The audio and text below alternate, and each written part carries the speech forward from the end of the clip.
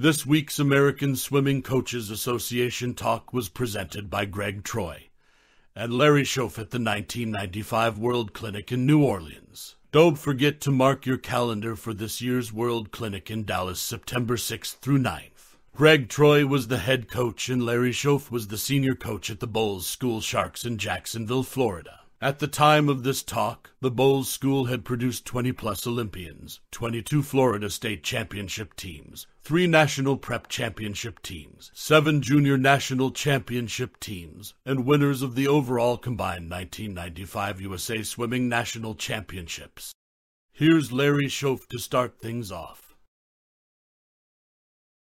I want to give you a little background on where I came from and how I came to Bolles. I grew up in California and was very fortunate to become a pretty good swimmer. I was coached by Larry Groover from Pleasant Hill, Pete Cotino, and Dick Jokums. Growing up as an athlete, I began to get an interest in coaching. I started off at Cal as an architecture major and ended up changing. The people I swam for through the years were good coaches, but they all had different coaching styles, and I tried to formulate in my own head what a good coach should do. I was an assistant with Larry Groover before Pleasant Hill and Concord were merged, and then I worked with Nord at Cal for 2 years as the men's assistant. I worked with him at Concord. What helped me most during these early years was I never let a moment go by that I didn't ask Larry and Nord questions. My goal at age 22 was to be a head coach the rest of my life. As I go through my talk, I'll tell you how those things changed. Greg and I had been crosstown rivals for 6 years when Greg approached me about a full-time position that had opened at Bolles. Before deciding, Greg and I went out to dinner for 3 to 4 hours and sat and talked about philosophy, direction of the program, where he saw my role as coach at that time with one facility, and through that conversation, the job became more appealing and I submitted my resume. A few weeks later, I met with the administration. The support, philosophy, and commitment was something I wanted to get involved in. Although Greg and my personalities were different, I felt that the mesh of those personalities would be beneficial for all the swimmers in the program. Over the years, I've seen a lot of assistant coaches who try to be like the head coach, to coach like the head coach, to have the personality like the head coach. That's good sometimes, but I also feel that you need to be your own coach, and I've pretty much lived by that. Location was a major influence in my decision. I want to make sure that I like the area I live in because if I can be happy with where I live, I'm going to be happy at the job if it's the right job. At the point that I decided to pursue going to Bolles, I had gone through a coaching transition of being a head country club coach for 6 years, to an assistant at both Concord and Pleasant Hill, to a head college coach, to a head club coach, to a head high school coach, and back to an assistant coach. The commitment level at the school at that time wasn't at the level I wanted it to be or foresaw it to be, and I needed to make a change.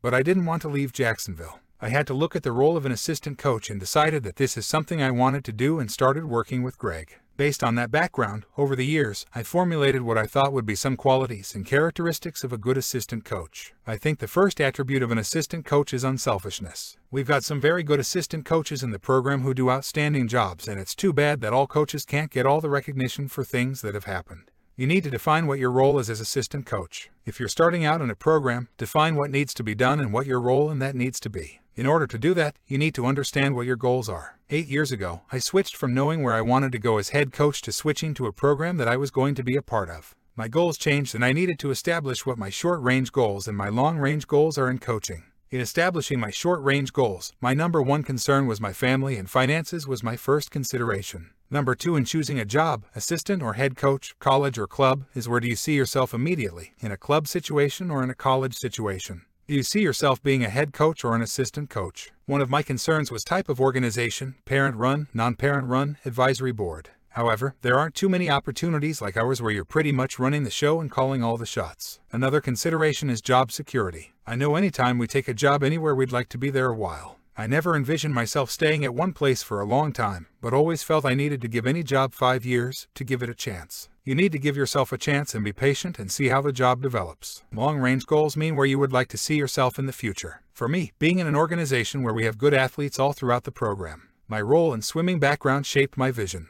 I looked at the 12 and 13-year-old athletes at Bolles and was concerned that if I were in the program, because of the limited pool space at Bolles, I probably never would have swum at Bolles because we were limited in team size because of the one pool. I might not have had the opportunity to swim, so I felt that I could bring that to the program. Once again, your family must be considered in your long-range personal goals. I was very fortunate to be married to a young lady who could work pretty much anywhere in the United States in the job that she had. She has been very supportive and that eased the job evaluation process. The other consideration is your long-range professional goals. You have to identify your desired responsibilities. How do you want to contribute to the program? First of all, you need to know your strengths and weaknesses. Taking that into account, the first thing an assistant coach should do when coming into a program is identify, in discussion with the head coach, what areas of the program could be stronger. When I started at Bolles, we had, I believe, 30 athletes in the water, and we had some very good athletes at the national level. At the same time, we had some athletes who didn't have a times in the program. I felt, at that time, that that's where I could make a difference. I can get with the athletes who Greg didn't have time to get with. He was able to get with all athletes, but we were able to give a lot more attention to the athletes in the pool. I've always felt that no matter what group we're in, my role as assistant coach is to get to the athletes who don't require a lot of attention, but who need the attention. We readjusted our varsity schedule and I became a junior high coach and coached the 7th, 8th, and 9th graders. I looked at the history of how many athletes were in the water and it wasn't a real large amount. I said all I needed was 45 minutes, so Greg took the varsity program and did dry land. I took the 45 minutes and set up a junior high program.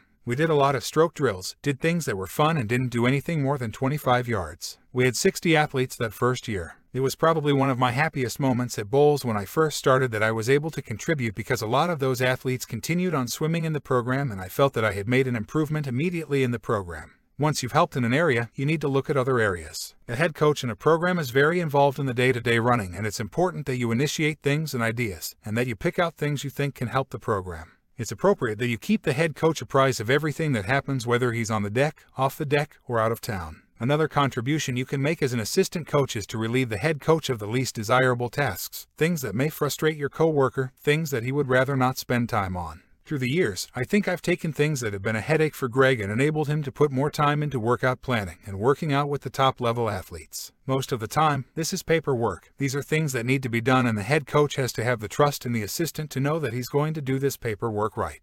In summary, your job as assistant coach is to develop new programs and expand on existing ones. I think we've done a very good job over the years of doing that in the program. When looking at an assistant coaching position that may be available, you need to evaluate whether it'll satisfy your needs and your goals. Greg mentioned his other talk that when he started out, he really didn't coach much for pay. He did it for the love of the sport. Head coach North Thornton left Foothill Community College and took a $12,000 a year pay cut to take Cal Berkeley for a different challenge. I coached at Cal for free for 2 years. Coach Thornton was able to give me a job at Concord Swim Club, so my first start in coaching wasn't for money either, and the head coaching positions that I had didn't pay a lot of money either. So you need to look at what it's going to take to satisfy your needs. The trade-off for working with somebody like Nort when I first started out was that I gained a lot of knowledge and I gained a great recommendation early. I also was exposed to some top-level international and national athletes. You've got to look at the position. How much responsibility will you have? You could come in as an assistant coach and the head coach might do everything and you might get dissatisfied. You need to look at what you will be doing.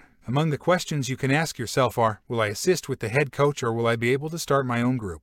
These are things that Greg and I spent 3 to 4 hours talking about before I decided to pursue the job at Bolles. Back to financial, again, when you're evaluating a position. Will you make a base salary? Is there room for growth? Are there additional ways to make money by adding additional programs? Length of contract. Do you have a stable job? And my most important one, again, is location. Can you live there? Can your family live in that location? Can your kids go to school in that location? Among the qualities that I've always felt essential for a successful assistant coach, the most important is your relationship with the head coach. Bar none, that's your most important. If you are going to go into a program and you think you are just going to run your own program, you're wrong. One of the deciding things for me, when I talked to Greg and made the decision to go from head coach to assistant coach, was our philosophies were a lot alike. I understood what he expected and he understood where I was coming from. The other is gaining trust and respect from the person you work with. I knew that Greg had some good assistant coaches over the years, but a lot of them had moved on to other jobs, and I could really tell by talking to him that night that it would take a few years to gain his trust and respect as a person on his staff because I was the competition in town, and from that standpoint, I felt that I didn't want to come into the program and seem like I wanted the head coaching job. It took me 2 years to initiate the programs, to work with the lower level athletes, and to show Greg that I was genuinely concerned. To do that, you need to take on responsibility that's been given to you by the head coach. Anytime he's given me anything to do, I try to do it, and I've tried to do it correctly and on time. Probably one of the most important things as an assistant coach is when you've got things that you have to do, you need to do them correctly and do them the way the head coach wants. Another distinctive trait of a successful assistant coach is a willingness to put in the same hours as the head coach. Be willing to work. We're in a fortunate situation in that we work in the daytime in the office together, and we spend time talking about ideas, about direction. We go to lunch almost every day. We talk about ideas we're going to implement in practice and bounce things off each other. And we talk about the direction of the program. But ultimately, Greg Troy is going to make the decisions. There are a lot of times I'll tell him things that he won't agree with, and there are a lot of times we talk about things that I won't agree with. But I think the two of us come up with something pretty good, with him having the final say. As an assistant coach, you need to understand that. It takes time to understand each other's personality. My personality is different from Greg's, but we've found out over the years that we are similar in a lot of ways. You need to understand the people you work with and understand their ups and downs and be able to work with that. A good rule to follow is never disagree in front of your athletes on deck, in the resting room, or in the weight room. If you are going to disagree, and I think it is healthy to disagree, it needs to be done in the confines of the office. We have disagreements and we try to air those out in the coaches' meetings. It's very helpful to have the same working knowledge of all the strokes. Greg and I sat down and talked about stroke technique, so before we worked on deck, we talked about how the strokes are swum, how we're going to present the strokes. The first year or so, I pretty much stood back. I knew how he'd run the program, but I wanted to make sure that I understood the direction the program was going. However, be your own coach. Take your own coaching style into the program. You were hired because of your coaching style. You weren't hired to be like somebody else. Either the board of directors, the president, the head coach who has hired you, has seen you or gotten recommendations on the type of coach you are. Don't change your coaching style. You've been hired to coach the style that you have. Over the years at Bulls, we've gone from Greg and I both working with the older kids to a multitude of assistant coaches. I am not one who gets into titles. I'm the same as everybody else from my position down. We've got 4 below us who could be head coaches anywhere. My role is to be a liaison between Greg and the other coaches. I know that the other coaches probably can speak about something a little more freely with me, and I decide what Greg should and shouldn't know. I try to head off any problems at my level before Greg has to deal with them and with the coaches. Communication, consequently, is a big thing. Greg and I talk about a lot of things during the daytime, and I try to fill other coaches in, as well as he does. We make sure that the staff is fully aware of and understands the direction we'd like the program to go in. We have good coaches and they're pretty strong-headed about the way they'd like to do things, but in an organization like ours, we all need to be going in the same direction from the bottom all the way to the top.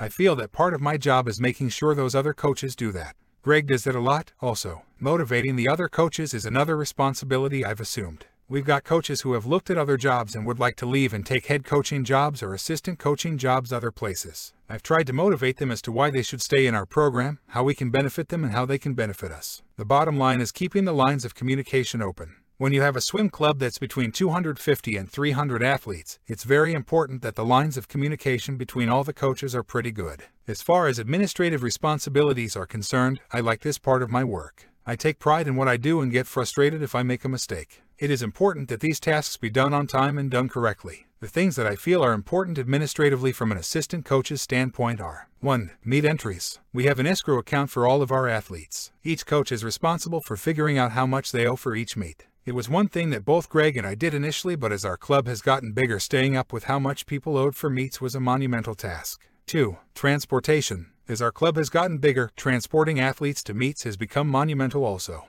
We have the luxury of going by charter bus to most places, but we have vans, and coordinating all that is a considerable task. I don't believe that's something that should be on the head coach's desk. 3. Hotel reservations. 4. Others. Assistants do motivational time lists and go through results and figure out proofs from the region meet, etc. These are all time-consuming tasks that are crucial to the success of the program, and as your team gets bigger and as you take on coaching roles, these are significant, and it is paramount that they be done right.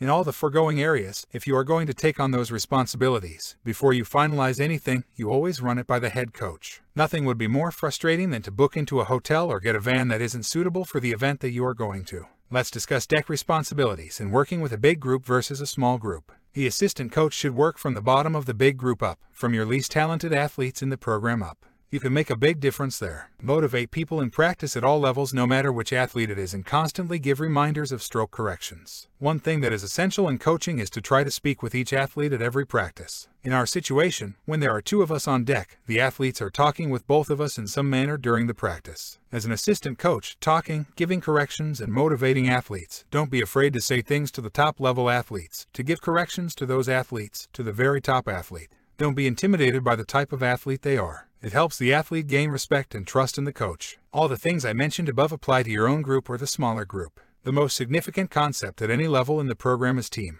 It's not my group versus their group or us against them. Every swimmer in the program is important, and you should all be headed in the same direction. It shouldn't always be the head coach's job to deal with the parent problems. He shouldn't always be the one who has to call the shots, to make the decisions. It's more positive to become active with your parents and to allow people to watch practice as long as they don't get in the way. You're better off being in a proactive situation where you're initiating a conversation with a parent as opposed to them calling to make an appointment with you about a problem. I'm very fortunate in our school situation. When I started at Bowles, I was the assistant athletic director and head of the physical education department. That was an asset because I got to know a lot of the administrators and teachers. Although it was neither required nor expected, I volunteered to teach several classes to keep in touch with the students at the upper level, to get involved, and to lead by example. That helped me in the long run to pay my dues early on and earning respect at Bowles. In conclusion, working together successfully takes time. We are successful because 1. Through talking, we found we both had the same training philosophy. We both believe in going in the same direction. 2. Having mutual respect for each other. 3. Having the same work ethic. 4. Understanding each other's personality. 5. Having common goals. 6. Supporting each other always. One of the things we do is good cop,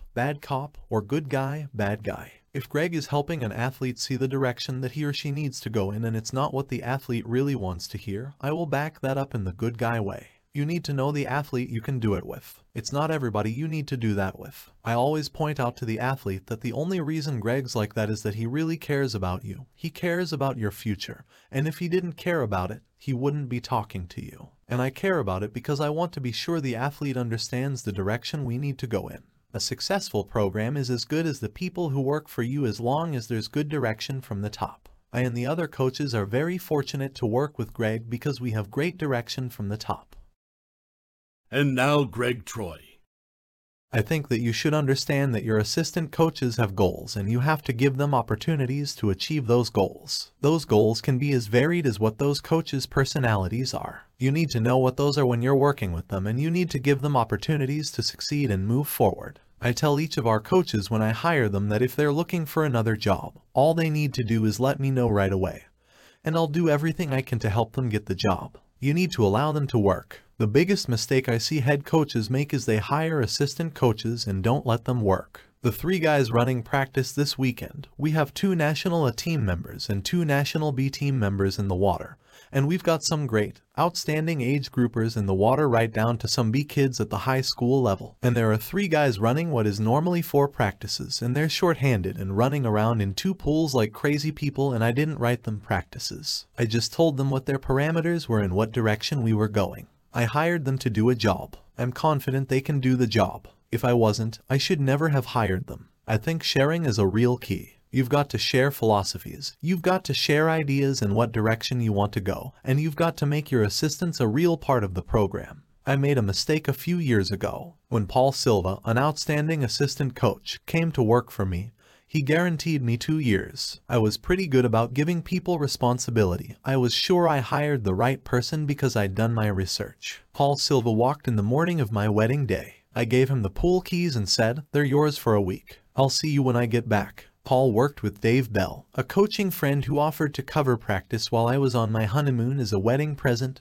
while I was away. We had a great summer season that year. Later, in the middle of a Jacksonville summer, I asked Paul to run down to the local McDonald's for iced teas. He used my car, I paid for the iced teas and never thought too much about it. After practice that day, Paul said to me that he came here to coach, not to be a go-for. It gave me a good perspective because I didn't mean it that way. I'd just as soon gone myself, so we talked that out. His view was that I wasn't making him an important part of the program. I don't ask the assistant coach to do anything I don't want to do. I think it's a major mistake if you ask your assistants to always reel in the lane ropes. If we're reeling in the lane ropes, we all work the lane ropes. By the same token, if I ask them to pull in the lane ropes because some kid is working on something, I expect to get it done. I'm real clear with them up front about what the responsibilities are. I tell them in no uncertain terms what they're supposed to do in a real nice way. I think we help the young coaches to be better coaches, and they've helped our program be better. Some of the things we look for in assistants and what I look for when I'm hiring people. The number one thing I look for is loyalty. I tell every person when I hire them that at any point I find out that they're not loyal to me and to the program,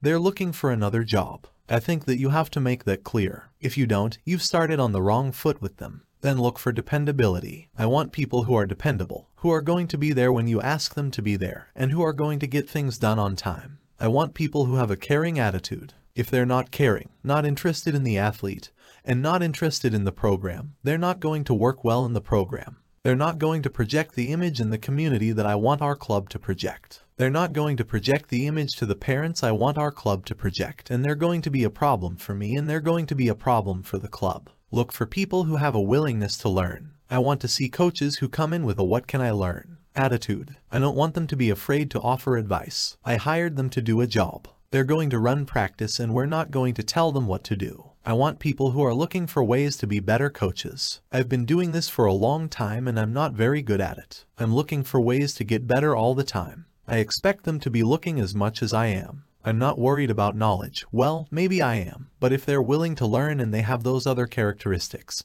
they're going to be great swim coaches. Where do you look for these people? I'm not a real big believer in sending out national ads. You get a whole lot of resumes, but you can't tell much from a piece of paper. When I've hired for the program, the first place I look is locally, someone within the state who I've seen the job that they do, how they respond to people, and I see the product they're putting out. Those people have more to add to your program, and we've hired people from the community who knew nothing about swimming. I hired a guy who was a softball coach, and he was one of the best age group coaches I ever had. If you have to conduct a search, you need to spend some time and really get to know the people who you're going to work with. You may even want to make a trip and talk to friends in the area. If you're really looking for great assistant coaches, you need to look no further than your former athletes, because if you can convince an ex-athlete to come in and work for you, they already know the program, they know what you want, and if it's one who swam for you any amount of time, they're real loyal people. I've been asked how we got so many good assistant coaches. I don't know. I have some great people to work with, but I'll be real honest with them and I'll do anything I can to help them. We try to tie them into the program as much as possible.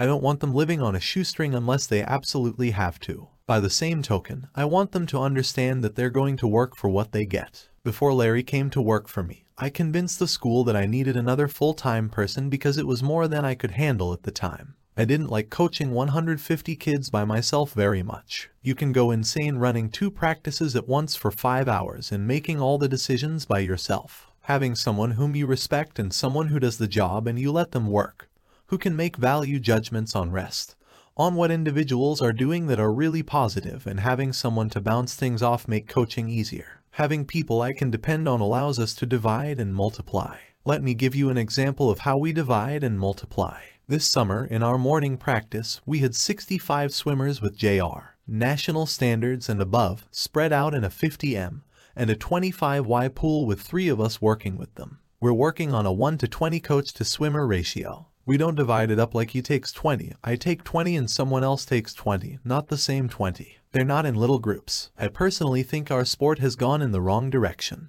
We're so focused on this little small group, we think we're doing such a great job for them. We're inbreeding them and we're hurting ourselves. Larry might take 20 distance freestylers, I might take 20 butterflyers, and someone else might have 20 breaststrokers. So the kids are constantly moved from group to group. Instead of having one set of coaches' eyes watching what they're doing and looking for mistakes, we have 3 sets of coaches' eyes looking for mistakes. Instead of racing the same faces every day, they're racing different people every day. Instead of getting input from one person, they're getting input from 3 different people. If that input ever conflicts, we emphasize to the kids that a lot of it is terminology, and they should come back and ask us about it. Part of being the head coach is someone has to call the shots once in a while. We may disagree on it and we'll sit down and talk about it, and that's my job. When we share people and there are 3 of us working the deck of the pool, for example, my responsibility was to start with the best athletes in the group and work down. I try to make contact time with them and really work with them. Larry's job was to start in the middle and work in whichever way we felt was more important. The responsibility of the other coach was to start with the kid that was a little bit weaker athlete and make sure to make contact with him. What we ended up with over the course of the practice, there were no set numbers, no set formula. For doing this is that I talk to 20, he talks to 20,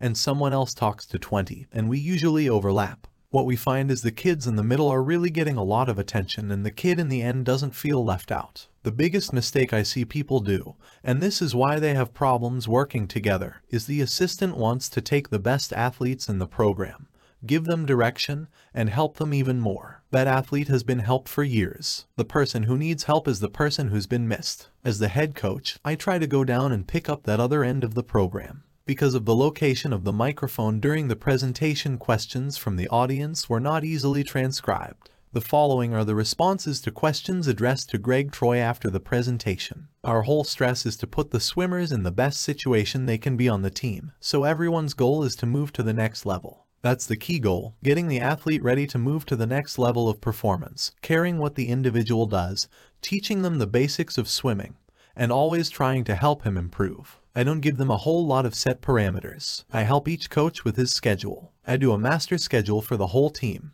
Each group doesn't have its own schedule. I'll sit down with each level or head age group coach. I'll give him some direction as to what meets I think would be best because due to crowded conditions and facilities, it's a lot better if everyone's schedule meshes. It makes training parameters a little bit easier. We don't have any set form of evaluation. Just individual talk, one-on-one. Larry and I are pretty much on a one-to-one, day-to-day basis type thing. With the others, I sit down and real honestly tell them what their strengths and weakness are. It's a real hard thing to do. I don't think you help them if you candy coat it. You have to sit down and say what is wrong and where we're going in the wrong direction. I really encourage all the coaches to give me suggestions. If they don't give me suggestions, it becomes impossible for me to evaluate the performance of my people because I'm so close to them. The junior level coach may be your best evaluator of your senior level group performance because he's looking at them.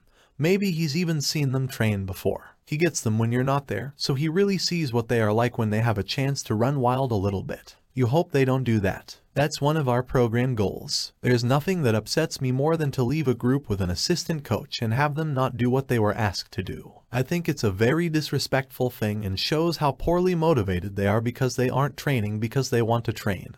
They train because someone makes them train, and that's the wrong reason. We may rotate those groups the whole time. As I gave in my example, we had, basically, 20 at the SR, national level. I took those 20 as the #1 priority. I did the individual talks with the whole group and then I took those 20 for the rest of the year, and made it a point to individually talk with them. I'll ask the other coaches for opinions and I want their feedback, but I probably give them a little less chance to make decisions. If we go to a meet and swim poorly, I am responsible, not them. I did miss one thing, though. If you're the head coach, the worst thing you can do is not stand behind your assistant. I would much rather have people make bad decisions than make no decision because they're afraid to make one. And if they make a bad decision once or twice and I've got to stand up to parents, I'm not going to tell the parents that it was a bad decision. I'm going to let those parents know that I think it was a good decision. I'm glad they made it. For a coaching decision, never second guess what they do, at least not publicly. We've had some pretty good yelling matches privately. I make it a point to walk to the other pool and just walk through and watch practice. I go to all our age group meets even though, quite frankly, I don't want to, but I do so. I walk around, talk to parents and try to head off problems. I make a point to tell the coaches the things I see in practice. I constantly disseminate information to them in an informal manner, such as when we go to lunch together. Maybe I'm just obsessive, but swimming is not a part-time job.